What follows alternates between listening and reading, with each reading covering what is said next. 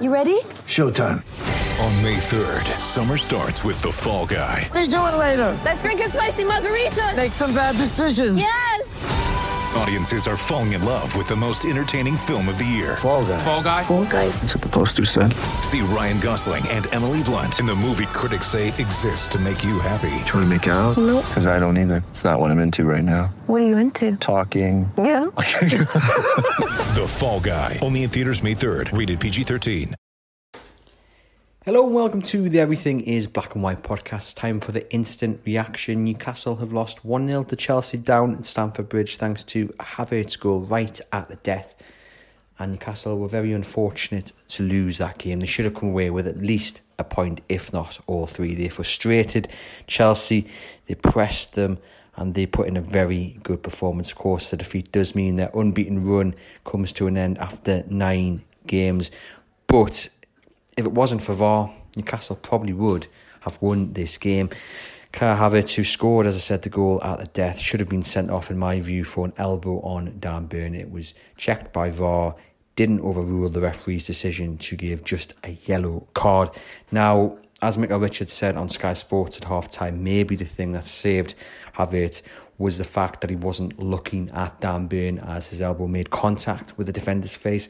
That said, it's reckless, it's dangerous, his arm's up, and I am a little bit baffled at just how Havertz stayed on the pitch. And you can look across social media, that's a feeling that's shared. Havertz should have seen red, the pundits are saying it as well.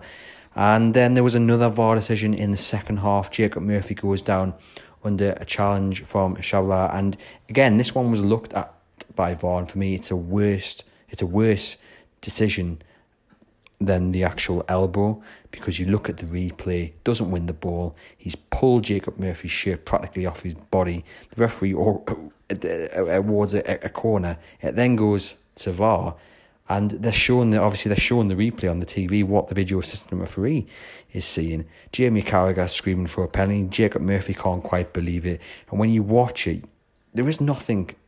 I can't understand how the video assistant referee comes to the conclusion that the defender wins the ball. He simply doesn't.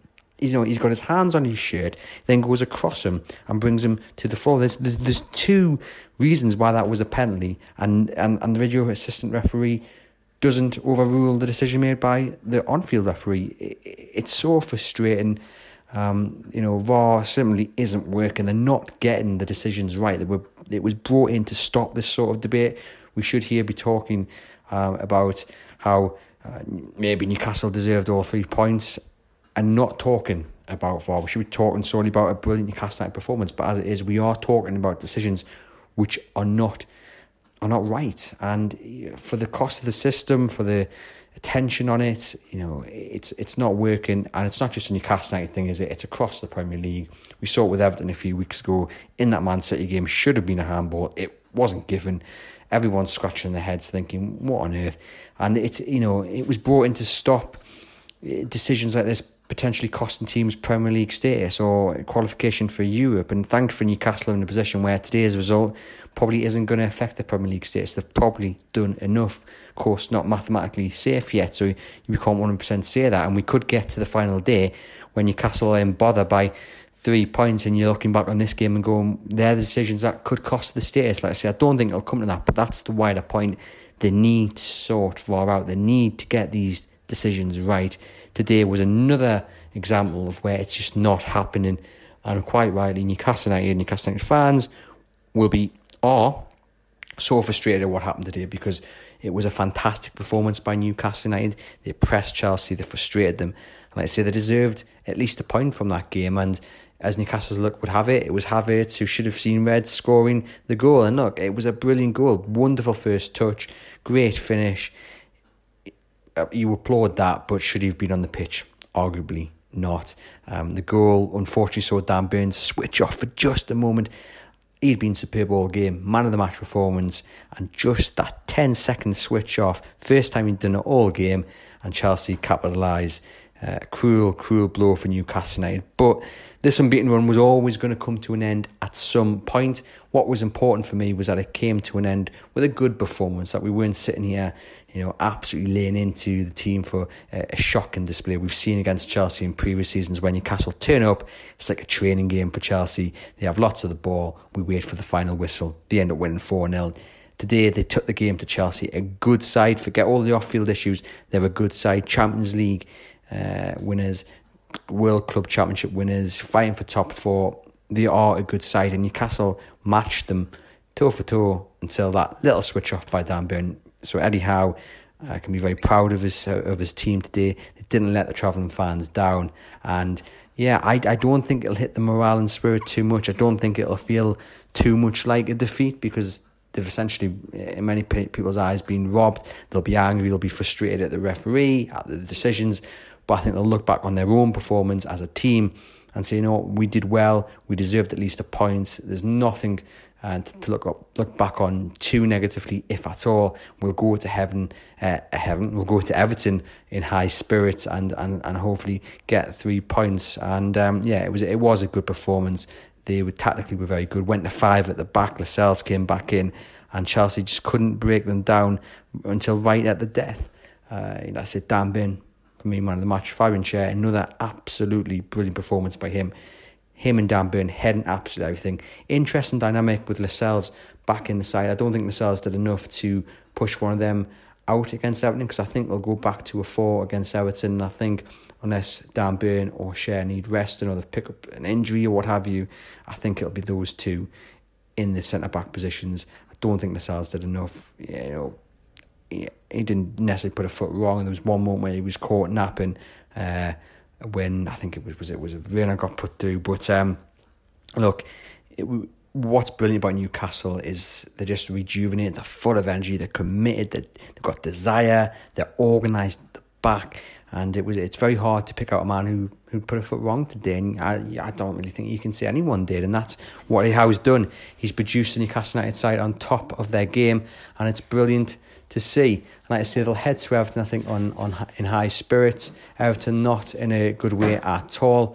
They lost to Wolves today, and there's 3 points to be had there. Another step towards survival for Newcastle United. Miguel Almiron started for Newcastle United. Will he start again on Thursday?